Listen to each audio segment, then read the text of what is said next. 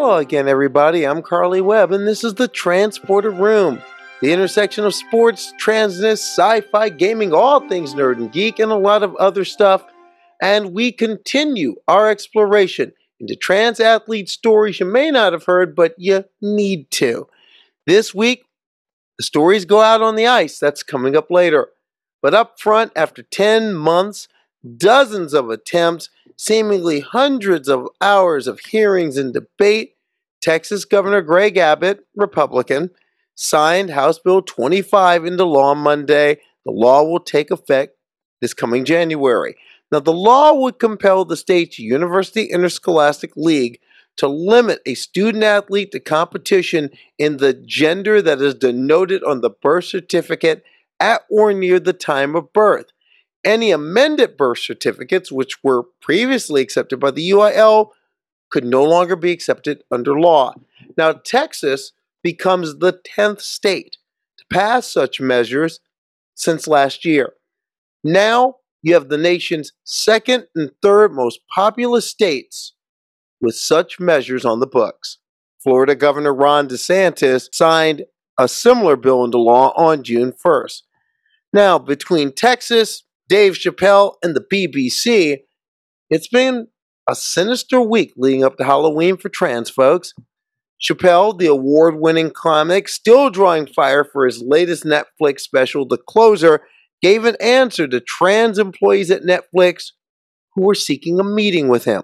To the transgender community, I am more than willing to give you an audience, but you will not summon me. I am not bending to anybody's demands.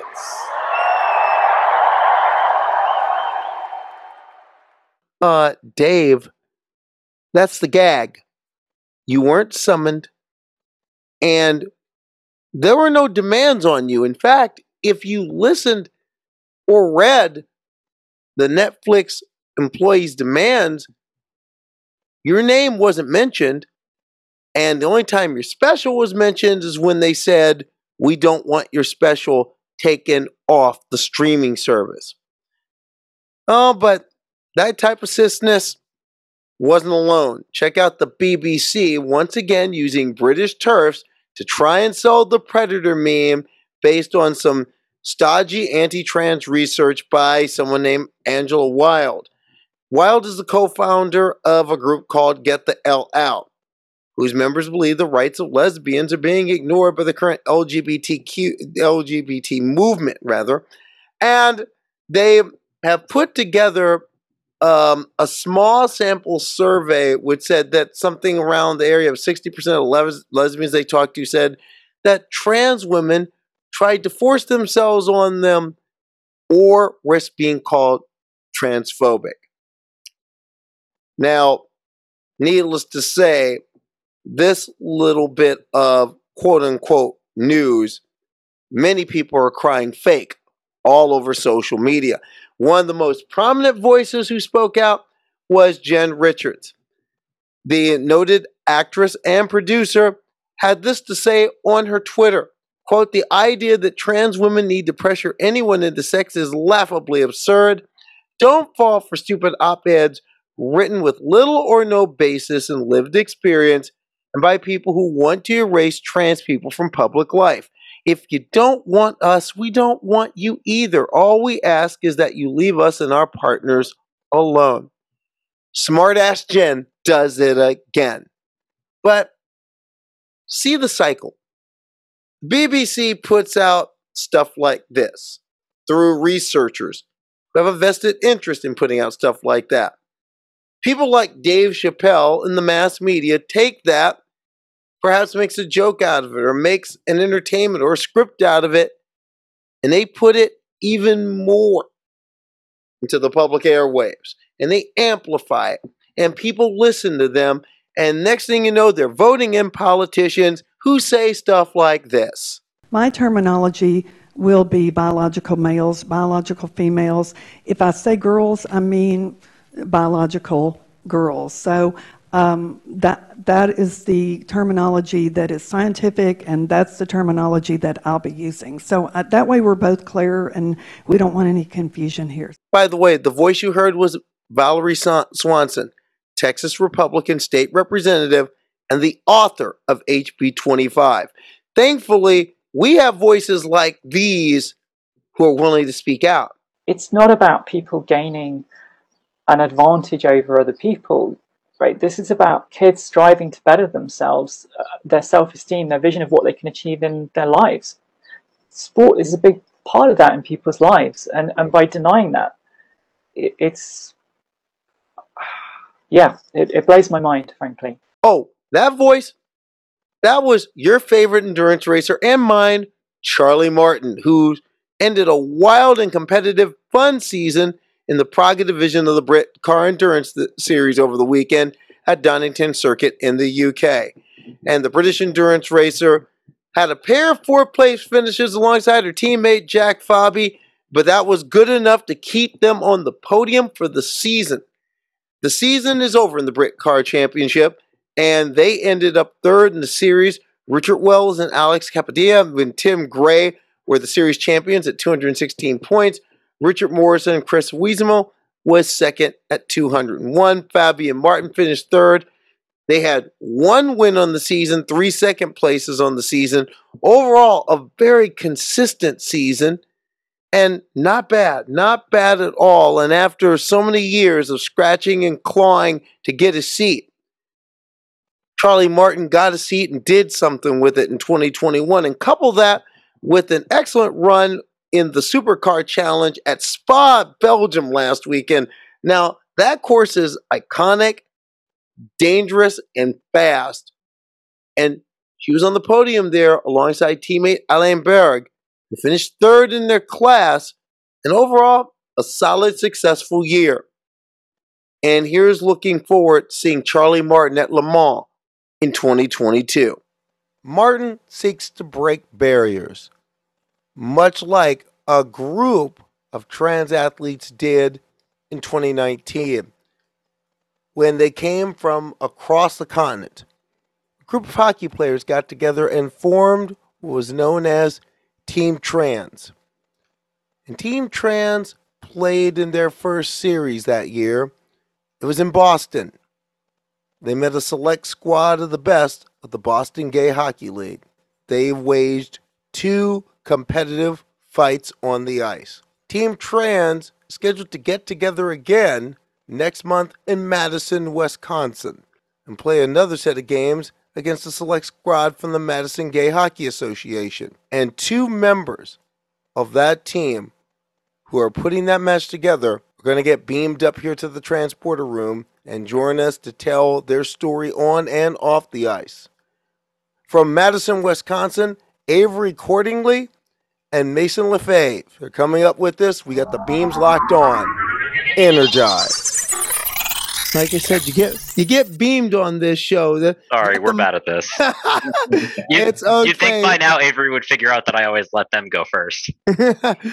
Well, it's good seeing you both. Welcome to the transporter room. Avery Cordingley, Mason Lefebvre, 2 representatives of Team Trans. By the way, first, to begin with, what positions do you play on the team? I'm a goalie. I'm a center.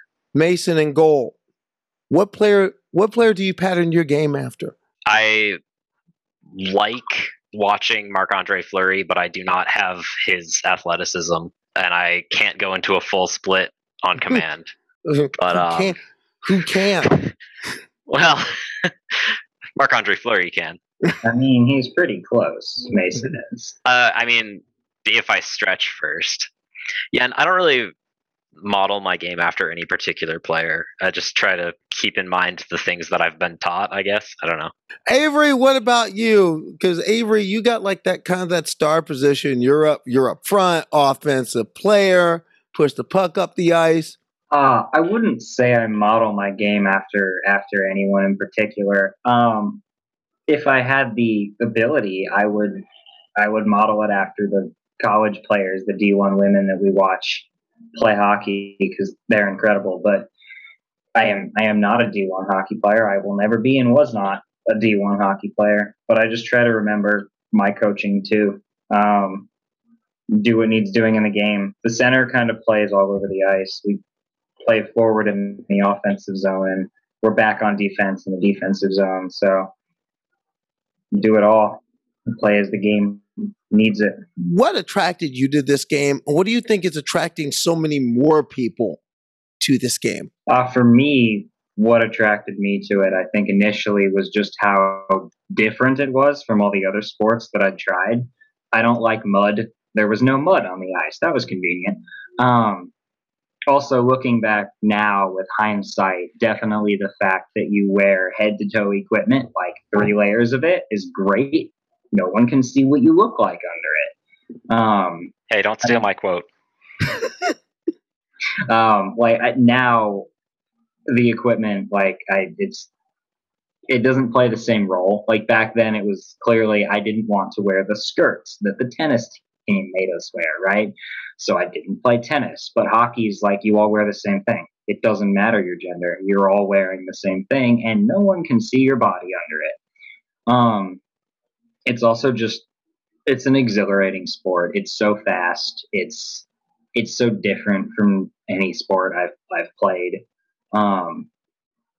Even just the simple, like the feel of skates on ice is something I cherish. Yeah, the speed definitely. Because I can't watch other sports on TV, even if it's something that I could go watch in person and enjoy. I can't watch sports on TV because they're so slow. But I can watch hockey. Doesn't matter. I can watch hockey games any time of day. Because it's just so fast. And there's always just something new happening that you didn't expect. Whereas like if I'm watching, like I like to play softball, but if I were to watch it on TV, I wouldn't be that interested. Because for the most part, I know what's going to happen. The ball's going to go there. Either they're going to make a nice catch or they're not, and the person's going to get on base. But then, it's typically very predictable. It follows a set pattern, but there's no hockey game that ever follows a set pattern. Yeah, you can make all the systems and plays you want to make, but in a split-second decision, that play might go out the window, and it's up to the player on the ice to make a decision with what to do with the puck. The coach can only do so much. It's always different, it's always interesting, and it's always fun. My favorite part of hockey, overtime, sudden death. Oh, God. That's stressful. Nope, that is my least favorite. So you're saying for the Team Trans series in Madison, we should have overtime?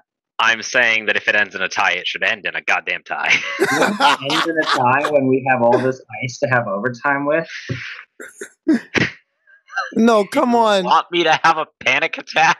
That's why we have so many goalies. Actually, that's a good point. If I start the game, then I don't have to worry about it. Well, Problem solved. One thing I will say, you two brought the locker room today. I'm kind of liking this. You're busting on each other. This is like, so I'm just wondering, was this what the Team Trans locker room was like? Yeah, pretty much. A little less so, just because like Avery and I have known each other for a while now, and for Team Trans, most of us only knew of each other at most. Like I want to say there were 3 people that came from Madison for it. At the time, I lived in New York, and I drove out with one friend who was in Albany with me. And so, like, there were a couple small groups of each other that like knew each other, but for the most part, it was all just like, I don't remember any of your names, and it's been 48 hours, but it's been such a hectic 48 hours. I'm not going to know your names for another 2 weeks until I keep seeing it on Instagram over and over again. But even though we didn't really know each other, it was pretty similar. Yeah, there was some really good camaraderie there. For the both of you, how important was it to not only get that team together, but to hit the ice together and play?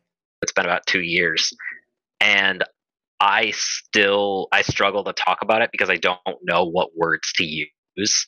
The only thing that I've been able to say that feels right is just that it felt like playing with family. I don't know what else to say about it. It was amazing. It was definitely one of those, like, everybody else left and I was sitting at the rink still, and I just sat down and started crying in the lobby because it was just such an emotional experience. It was powerful. Avery, how about you? What was that like for you?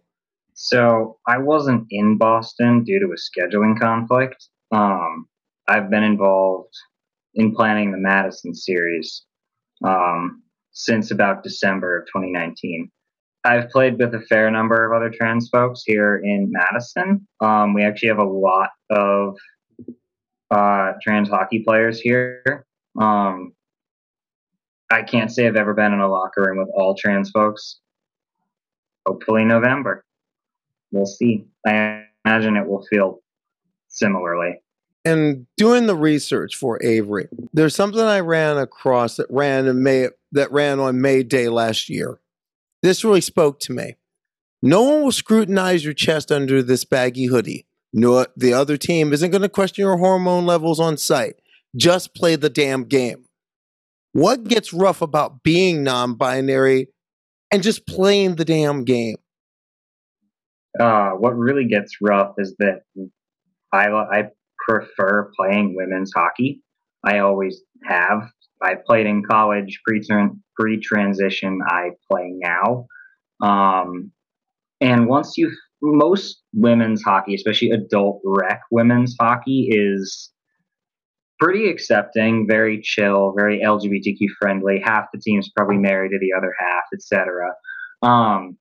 But there are definitely times, like if I'm going to play with a team I don't know, like I'll show up as me, looking and sounding like I do, and if I don't know anyone on the team, I have to like either come right out or hope someone vouched for me.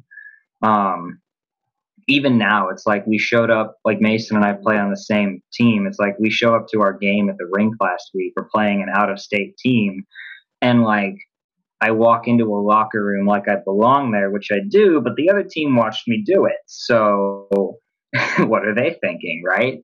And it's like, yeah, I shaved that morning. I could just have short hair. They don't know, but I walked in at the same time, and I have some amount of facial hair, enough to be noticeable if you're watching me walk into the locker room.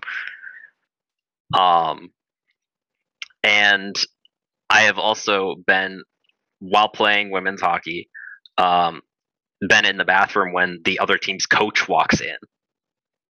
And like, to be clear, that's bizarre.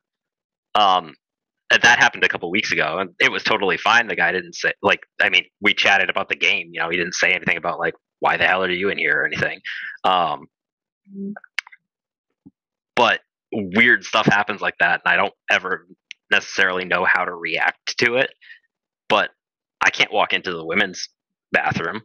I'd get much weirder looks in there. How do you deal with that and also cope with all the other parts of, you know, making sure that you're out on your ice and you know what your team's going to do and flowing with your teammates and doing your job? How do you cope with it? Where do you compartmentalize? If you compartmentalize, where do you just kind of let it be? And where are the places where it gets difficult? Playing my game is easy. Like, I don't have any trouble when I'm on the ice. That's always been, even before I knew I was trans, that was always a place where it was just easy to be me. It wasn't necessarily easy to play the game. You know, obviously I'd struggle on the ice all the time, but I don't have that worry when I'm on the ice. It's only like off the ice that I have those issues. Yeah, on the ice, honestly, you're wearing again, to the equipment, you're wearing so much gear. It feels a little like armor. Like no one's looking too closely because what are they going to see? Pads, a jersey? Like on the ice, I don't think about it. I will admit I make somewhat of a conscious effort to just not speak on the ice during women's games, which is probably a detriment to my team because I should be yelling for the puck. But I'm not going to yell in a women's game. To be fair, you can't yell anyway. No, I can't yell. But if I could yell, I probably still would. I'm not a loud person. It's a real problem. But like, I don't compartmentalize it as much anymore. And I think what helps with that is finding a team that accepts me for me. Because I wouldn't stick with a team if it were a hostile environment, right? Like, it's not worth it. I would find another team. I would play somewhere else. It's not worth the stress to play with a team that doesn't want me there. What does an accepting team dynamic look like? And how does it affect you? How does it affect how you play to be in an accepting dynamic? In an accepting dynamic, I can just focus on the game. I don't have anxiety about, do my teammates want me here? Does my coach want me on the ice? I don't have to think about that. I can just relax and play hockey. At its most basic level, an accepting team is simply one that doesn't treat me differently, right? Like, I'm there to play hockey and I'm a member of the team. I don't need to be like made a big deal out of. I don't need my pronouns to be, front and centered unless someone's misgendering me, right? Like, it's simply treating me like a member of the team and like I'm not different. Even though like my body might look different now, no one needs to comment on it. Now, for the both of you, because I know both of you love this game, and you describe why you love this game, but what got you into this game and how did it factor for the both of you finding your way toward your true north, as it were, toward your identity? How did this game play into that, if it factored into that? So I would say for me, the game didn't factor into my transition, except that it was my hesitation for physical transition, because I loved women's hockey. I still do. And I was afraid in college, because I transitioned in college, I was afraid that if I started hormones, that my team would ask me to not play anymore. And that was not the case at all. I mean, college club hockey, so like there wasn't as much stake in the game, but like my women's hockey team also didn't care. They were just like, cool, you're still you. We like having you here. I don't know. But yeah, the game was my constant. It was my thing that I could always return to and work on and focus on, even when I was dealing with, shitty insurance providers and that hell that comes with getting health care as a trans person, and just on and on. The game was always the thing that I knew was going to be there for me come the weekend. You were the captain on your college club team. Mm-hmm. At that same time, you were thinking about, wait a minute, I'm the captain of my college club team, but I'm not a girl. You can take me back. What was that point where you decided, I've got to cross this Rubicon and go for it and move forward? I mean, the point was when, I couldn't get through a day without wanting to not leave my dorm room because I didn't want to deal with my body in public. The point was, all of the little breaking points that add up into one big breaking point until you're running out of class before class is over, and because your body doesn't do what you want it to do, and you need to not be in public, and on and on. But yeah. Okay, now that just hit me. Because that was me right at that point where it's like, I can't do, you get to that point, you can't do this anymore. Mm-hmm. Mason, how about you? Did this game factor into your moving forward? And if so, how did it? And for you, what was that point where you said, I've got to be me now? It did and it didn't factor in. I also played a little bit in college club hockey, and at the time I did not know this. Turns out I was one of 2 trans guys on the team, and the other was actually my team captain. But I wasn't out and he wasn't out yet. But it was still just like a safe, welcoming kind of place where I probably could have told them all, and probably they all would have been fine. And I kind of knew that, like, even at the time, I just wasn't out to anybody yet. And then like a year or 2 later, someone wrote an article about the women's club team at Norwich and how it was a safe space for trans guys and how there were like 3 of them on the team. After I graduated, I took a year or 2 off because I was working second shift, So I was, at work when people would have been on the ice for the most part. And when I picked it back up again, I joined a women's team because I hadn't started my physical transition, but I had changed my name and was out to my friends and family and everything. And I told them when I joined the team, like, hey, I might have surgery in a couple months, so I might not be able to play the whole season, which as a goalie can be kind of a big deal. But they had a new goalie that season and needed some coaching and whatever. So the deal was basically like, hey, if you have to step away later in the season, cool, but could you coach this goalie first, play the first part of the season as long as you can, whatever. So I was trying to get top surgery because I'd always known from the day I started growing any kind of chest that I did not want it. And eventually, after about a month, about 2 months after my consult for top surgery, when insurance had denied coverage and I was fighting with them and getting fed up with it, it was like a month and a half later, I just snapped and went online, went to Planned Parenthood's site, made an appointment for 2 days later, and 2 weeks after I made that decision, I started hormones, which until that day, I hadn't fully decided if I wanted to be on hormones or not in the first place. But I was just so sick of my body and the way I felt and the way I looked and the way I sounded, and none of it was right. And the one thing that I knew I absolutely needed was top surgery, but I couldn't get that.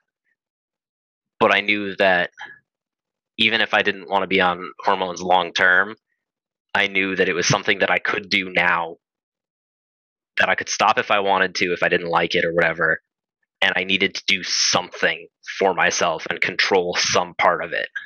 And of course, my insurance had no issues covering that, just the surgery, because of course they did. But how important is that word to you? What does that word mean to you, control? There's so much that everybody else tries to control. We're going to get to that in a minute. But for you, how vital was it to have that control and say, this body is mine? Through my first puberty, I had no control over it, and I didn't want anything that was happening. And then when I was trying to get surgery that I knew that I'd needed and knew that I'd needed for years and years and years, and insurance just said, no, we're not going to do that. And I met the requirements in their policy, and they just were like, no, you're not on hormones. You haven't been for a year. Their policy specifically was like, has been on hormones for a year unless otherwise unable or unwilling. And like, I didn't want to be on hormones, so I wasn't on hormones. My letters all said that. So I had no control over anything, even the things that supposedly I should have had control over. It was just being able to do something for myself made all the difference in the world. Once you made the decisions and you've moved forward and you've gotten into that place, and Avery, I want to start with you at this one because, again, in that same article, you touched on this. You talked about, quote, the cloak of trepidation I feel in walking into a hockey rink. What was that first time after you crossed that barrier and were making the changes that you felt you needed to make for yourself? What was it like that first time walking in and playing the game again? I think it was both freeing and kind of terrifying because I distinctly remember the first weekend I went back to hockey after top surgery because I didn't play Sunday. We had a game on Saturday and a game on Sunday, and I played Saturday, and that was a questionable decision. And then I was only 6 weeks post-op, and then I didn't play on Sunday, but I went to the rink to support my team, and we played the same team both days. And I remember going to the bathroom after the game on Sunday, and I ran into someone from the other team there in the bathroom, and she'd remembered me on the ice yesterday and then sitting in the scorekeeper's box on Sunday, just, to run the clock or whatever I was doing. And she was like, oh, why didn't you play today? And I in the moment blanked and went, "Oh, I had top surgery," and then just like froze. And she was like, "Oh, congratulations!" And I was like, "Thank you." And I guess it was that interaction, honestly, that kind of just made me relax because I was like, nobody cares. They're probably very happy for me for the most part. Um, and I finally got to do what I needed to do for me, and it didn't make my world of hockey implode.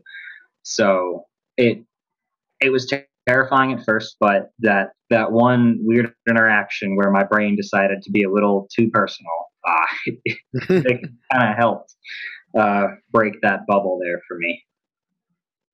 With that in mind, let's say that youth hockey coach comes up to you when you're having your series in Madison as Team Trans. Let's say some youth hockey coach from, say, Madison or Appleton comes up to you and says, look, I have a young trans kid on my team, and I'm not sure what to do. What do I need to know to best support them? What would you tell that coach? Very little as far as like what the coach would need to do, honestly. I think people overthink it too much. From my point of view anyway, all you really need to do is let them know that you're going to be there for them, which you don't even have to say anything directly to them to do. But little things like using the right pronouns, correcting if they're out to the team and everybody knows it and whatever, correcting their teammates if they use the wrong pronouns or the wrong name, or if they don't have a name picked out yet, but maybe they have a name that's very gendered and they clearly don't like it, call them by their last name or a nickname or something, or even just their jersey number could be better. I think people tend to overthink it and they feel like they need to have this big heart to heart with the kid or something. And I mean, some kids that is helpful for, and others that's just really awkward and uncomfortable, and they don't want you to draw attention to it. Really, all you have to do is the little things, like the pronouns, correcting yourself, correcting the other kids, correcting assistant coaches or parents. Yeah, the big thing I think for me is don't make a big deal out of it. Don't make them feel different for it. Treat them like the rest of the team. Normalize the situation. If you screw up their name or their pronouns, literally 2 words, correct it and move on. If I say, "Oh, Mason, well, they went to no, Mason, he went to the goal," right? Correct it and move on. Don't even acknowledge it. Just normalize the fact that we're human, we get it wrong, we fix it, and we'll get it right next time. The kids see that. Like, kids look up to their coaches. They'll see that coach normalizing this, treating the kid like the rest of the team, and they'll follow suit for the most part. And think about it. If you had like an entire team of mostly boys and like 2 girls, then every once in a while you're going to call one of the girls he because you're calling everybody else on the team he. Me in high school. But you're going to, yeah, exactly. But you're going to catch it and you're going to correct yourself. Or like, twice about it. You're going to call the girl by the wrong name because there's 2 of them and you just see the ponytail. And so you call one girl Rebecca when her name is Ashley. You're going to correct yourself. You're just going to fix it. We'll do the same thing if they're trans. And there's that noise. That means time to give love to the sponsors. But when we come back, more on the team and the dream and thoughts on certain things that happened long ago in a galaxy far, far away. I'm Carly Chardonnay Webb. This is the Transporter Room. Stay with us.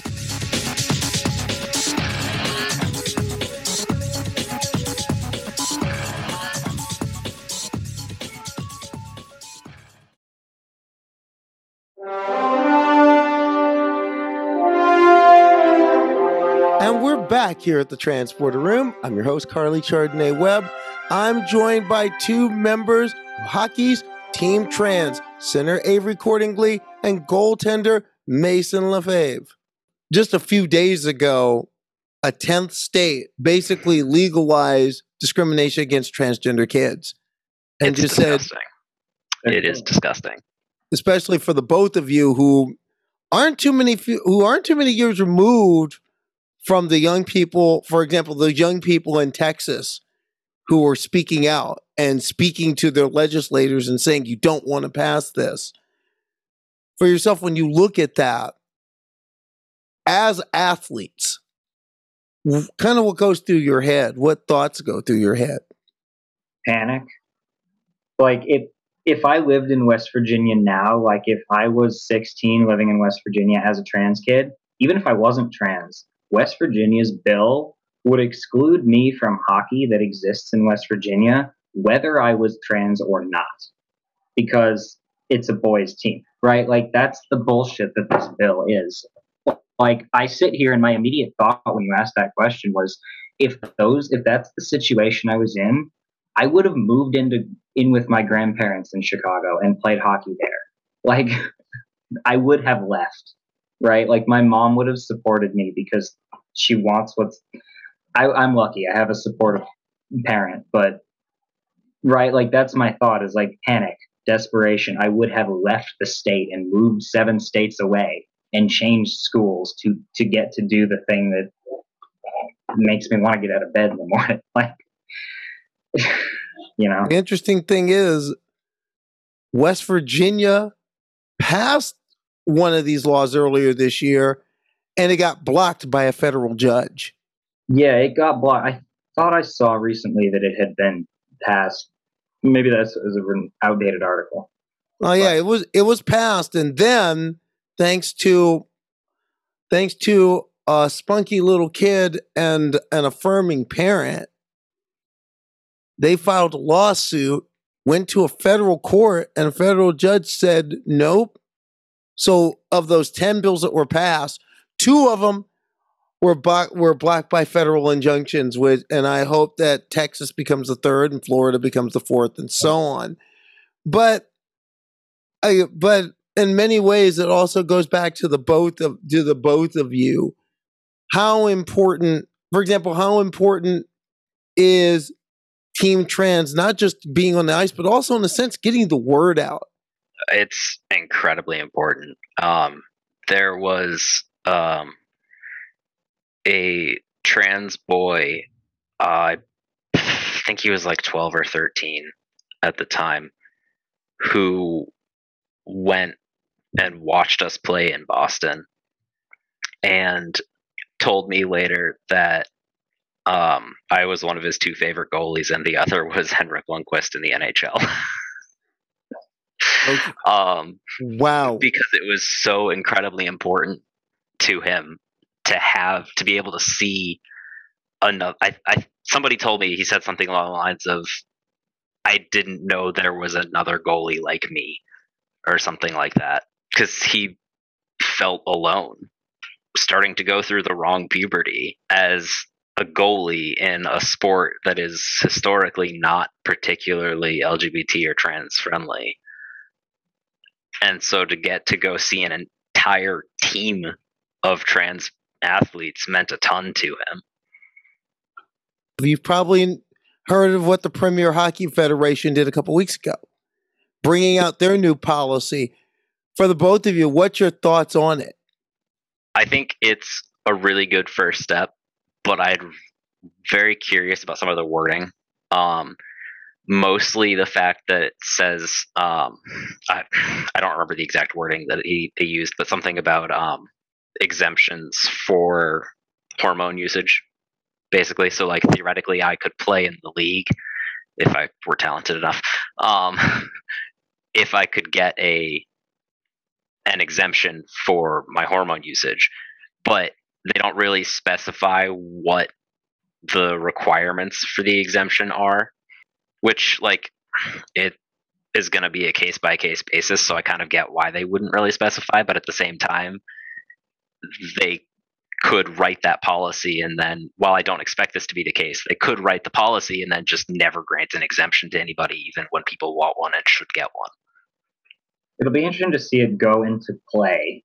Yeah. Like when the first player steps up and says, hey, I want to play in the league, I'm good enough, like goes to tryouts and makes the team, but is a transmasculine individual. I will be interested to see what the league does. I'm also interested in another sense is this is the first policy that actually uses the words non-binary. Well, USA Hockey actually has a policy that gives a brief allusion to non-binary athletes. But yeah, carry on. Sorry. No. Go on, because this is something I'll admit. It's something I don't know about. What is it on? What does USA Hockey say on that particular issue? For non-binary athletes, they essentially say you have to meet like if you're playing competitive youth hockey, you have to meet the requirements for your birth gender. Like you're assigned a birth gender. So if I were a 16-year-old and I were a trans mask like hockey player taking hormones, I would no longer be eligible to play women's hockey at a competitive level because of the hormones. That's what USA Hockey says right now. They may revamp that, I don't know. But currently, it treats non-binary athletes. It acknowledges we exist, and then it decides not to do any work by simply saying, see your birth gender. So, yeah. Now, and actually, that leads to the question I want to ask. Amory, non-binary inclusion in sport, what do you think that looks like? In an ideal world, let the athlete play where they're comfortable, as long as it's not a safety hazard to the other participants. And I say that because that's what the world would say, not because I think it's a thing that would become true. Like I'm never going to be a threat to, like, when I play women's hockey at my level, I'm not a threat to anyone on the ice. I'm not large. I'm like 5'6". I'm aggressively average. Like I'm not like a threatening hockey player, except maybe to the hockey player on the other team who was like 4 foot nothing. Like, she was tiny. Anyway, but she was tiny to everyone on our team, not just me. But like, it's like, I'll use the example that I use constantly. WHAM, which is the Women's Hockey Association of Minnesota, has a fair number of trans athletes in it. They also have hundreds and hundreds of hockey players and 9 or 10 divisions of hockey. Like they have, maybe it's 12. I can't count. Anyway, but what they don't say anything on the subject of trans athletes other than that, like, they're welcome to play. But they make every single person who signs up for the league go to a skill evaluation, and then they go, you are this level, you can play there or higher. That's the way to do it. Like, when I started medically transitioning, I asked my coach, I was like, what if I didn't phrase it like this, but the gist of my concern to her was, what if I suddenly get better? It's a myth. It doesn't happen. I didn't suddenly get better. I kept playing with my team because I still fit at that level, right? Like, you play at the level your skill is at, and it's not a problem, right? Like, I knew a lot of trans women who played and play in WHAM, and they just play at the level at which they are competitive. Yeah, but Avery, if those evil trans women are going to rise up out of a lake and they'll eat Madison. I mean, honestly, you build anyway, so like, why not? What was that? It was a terrible jab at the infrastructure of the city. No, it's not that bad, but it could use a little change. But but that's what I mean. I'm looking at it from my perspective right now. Is that people will look at me and they'll immediately think that, like, I'm this. I've heard tons of this. I've sat through 5 of those hearings down in Texas, and you hear these people who automatically say that you're like this automaton that's going to eat your high school and every other high school in the state if we let you play. I would challenge them to let you play and then come to a game and see if it manifests. That's always the challenge. Like, I play with a dozen trans women I could think of that I play with now or have played with in the past. And I was going to say, I'm very curious how those people would react to, like, me playing goal against a bunch of trans women. Like, would they expect me to get destroyed, or would they expect me to stop everything and, like, them not to be able to do anything? Like, I'm very curious what they expect the outcome of that would be, when really it depends entirely on the individuals and their skill level. But, like, these people don't seem to think that way, so I'm really curious what they think that would end up looking like. Well, in your case, it's probably Mason. Some of those people would probably come up to say, "We've analyzed their attack, and there is a danger. Should we prepare your ship for evacuation?" Because one thing I know about you both, never. yeah. Because one thing I know about you both love some Star Wars. So I want to know. We're at the geek nerd part of the interview here. All right, let's go. R2 or BB-8? I think we have different answers to that. BB-8. Sorry, no comment. R2. See, I'm more of an R2 astromech person. Yep. I'm more. See, the BB-8 was cute, but the R2 is cheeky. Yep. It's the attitude. Now, I'm just wondering for the both of you. Have you been grooving to some of the new Star Wars mythos, like Mandalorian, for example? Which it just seems like the whole world's on that right now. Yeah, Mandalorian's pretty cool. Even my nephew, who's like 3, loves. Well, I mean, he loves Grogu, Baby Yoda, but by extension, also loves the Mandalorian himself. So that's what he's going as for Halloween this year. I don't think he's ever actually seen it. He just knows the characters. You both came into the world around the time of the second run of 3 films. It was starting to come in. You both came of age when they were starting to bring the 3rd run in. So I want to know favorite Star Wars film. And it can be the one-offs. It can be any part of the trilogy. It can be anything. But if you had to pick a number 1, what would it be? I feel like I'm going to be judged for my answer. You probably will be. No. As a member, no, as a proud Earth member of the Alliance to Restore the Galactic Republic, you will not be shamed for your answer. I really like The Force Awakens. It's just it brings new life to something. Not that it needed new life, but it You're just like BB-8 and Porgs. But it all okay. BB-8's in it, but it's also a good movie. I like Rey. What can I say? No, Rey is cool. Yeah, Empire Strikes Back and Rogue One. I alternate between the two of them as which I would say is my favorite at any given moment. Well, I can tell you, Avery, I wouldn't judge you on that answer because I like The Force Awakens. I'm just judging Avery because I always judge Avery. Goalies do that to centers, don't they? Yep.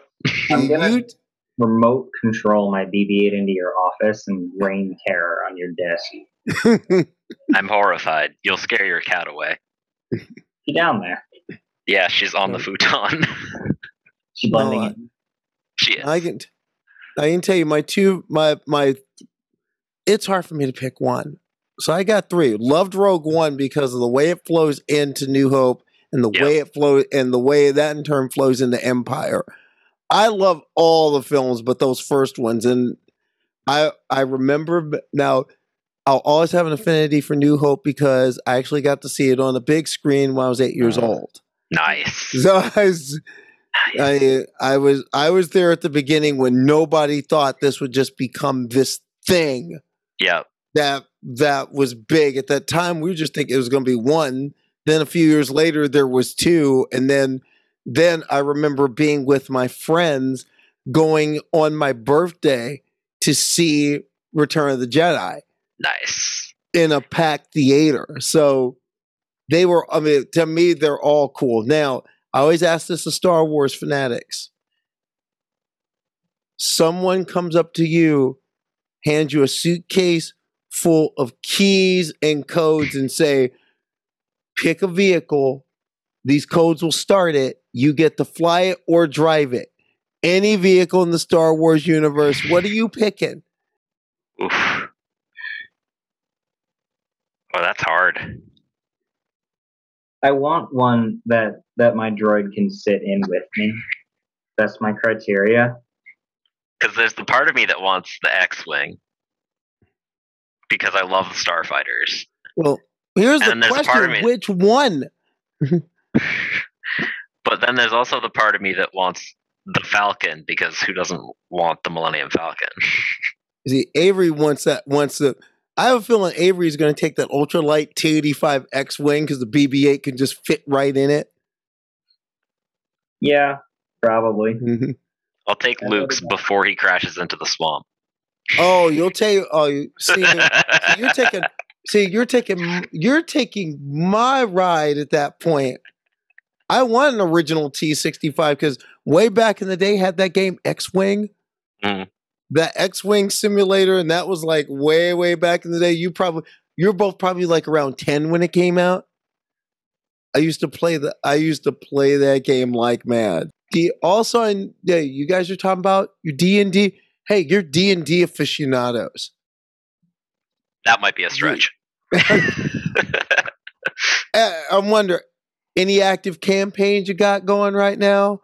You do it. Yeah, too. We have 2, yeah. Oh, bite. What kind of landscape are we in on one of these campaigns? That one we both have characters in. Which mine is a rogue, half elf, and Avery has a gnome warlock that my half elf carries in a backpack Bjorn. because he's usually too drunk to walk. Baby Bjorn. No. The gnome Bjorn.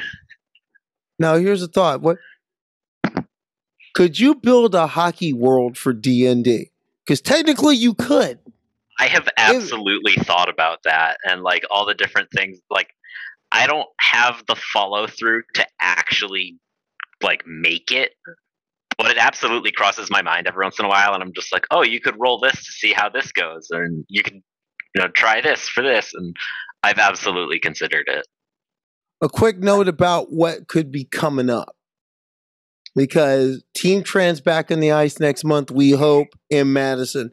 What's the progress on that right now?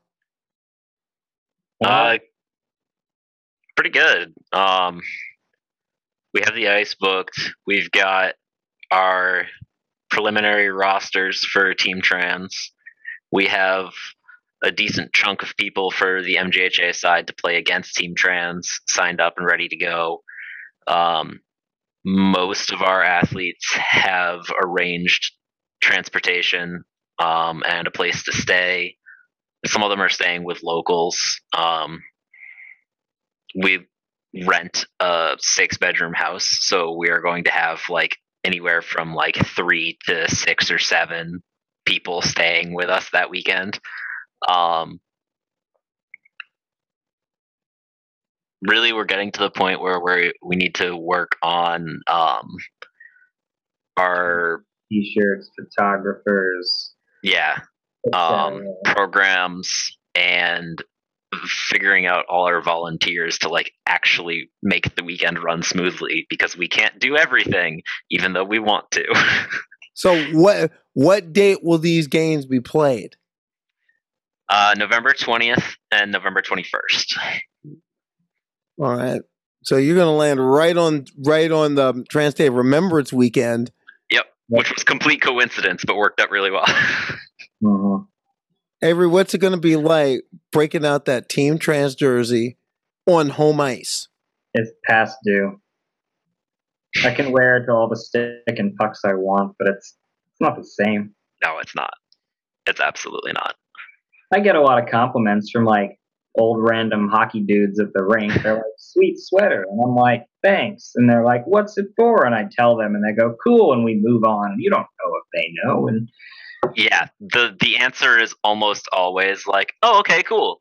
When you say, oh, it's Team Trans. And Right. You can never tell if they have any idea what that means or not. Which is honestly really funny. But here's the thing. You're going to be hitting that ice, playing in that game. And Avery, for you, I know it's going to be, is it even starting to like kind of bubble up under the surface a little bit? yeah, there's too many planning tasks to get through. Oh, yeah. How do you think it's going to be on the 20th? when you got to go on that first shift and you're on that ice, and this time you're wearing the sweater and it's with the team. Mason's going to have to force me to eat that morning because I'm going to be very. Yeah, that could be interesting. Just force each other to eat breakfast. It's not going to break until I do the first shift. Like we have to sit through the first 2 games. We're the 3rd game, so it's going to be me running around the rink trying to finish all the things, and someone saying that I get to do the task managing on the day of telling me to stop. We'll see how it works. We're going to have to find at least one person who is going to be Mason that day and one person who's going to be Avery, and just, here's my tablet, here's the passcode for it, go do everything that I wrote down that I needed to get done, because otherwise I will and I won't have time to enjoy myself.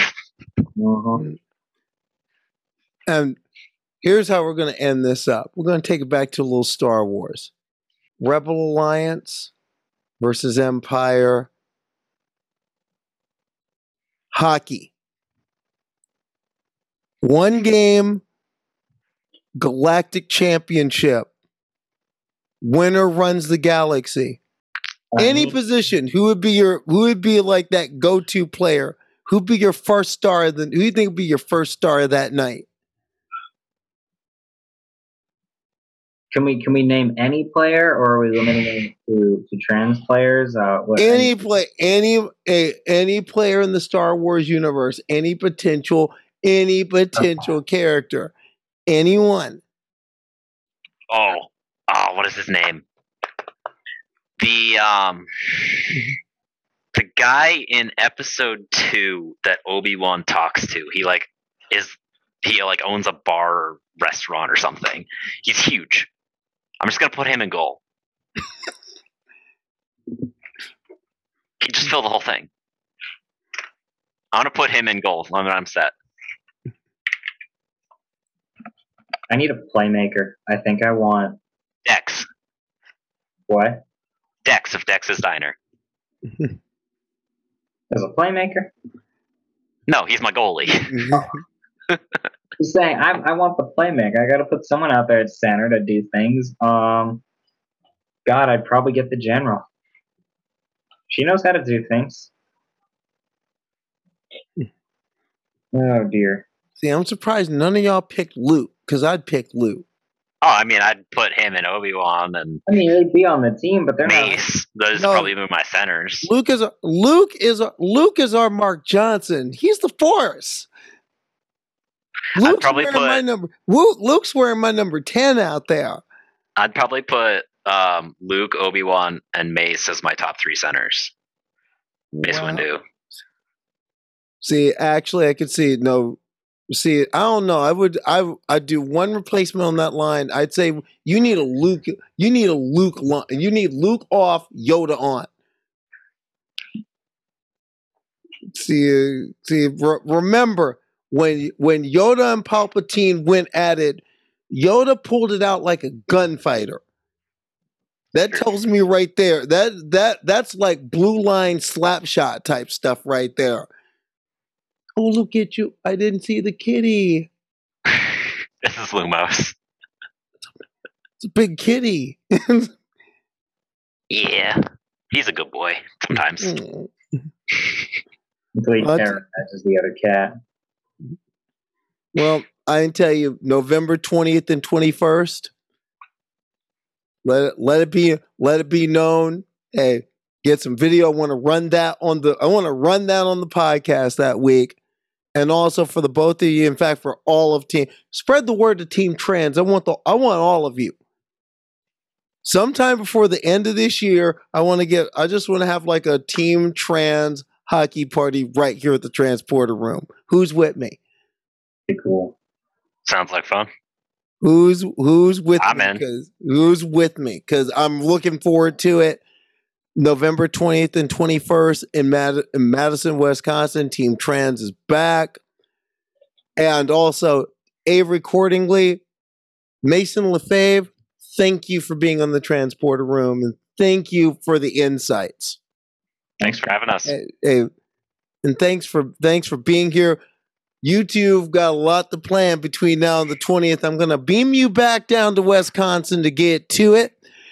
We're going to energize, beam them back down, and I want to thank them both for coming up to this forum, saying the things they've talked about, and also for being a part of a team that I'm a big fan of, and I think you will be as well. And I also want to thank all of you for joining me this week on the Transporter Room. And just remember, if there's something you want to see or something you want to say about what we're doing, by all means, leave a message on our Twitter page, leave a message on our Facebook page, and leave a message on our Instagram presence coming soon. Because remember, everything I do here at the Transporter Room, I do it for you, the people who support us. That's the Transporter Room for this week. I'm Carly Chardonnay Webb. Live long and prosper, and steady as she goes. I'll catch you all next week.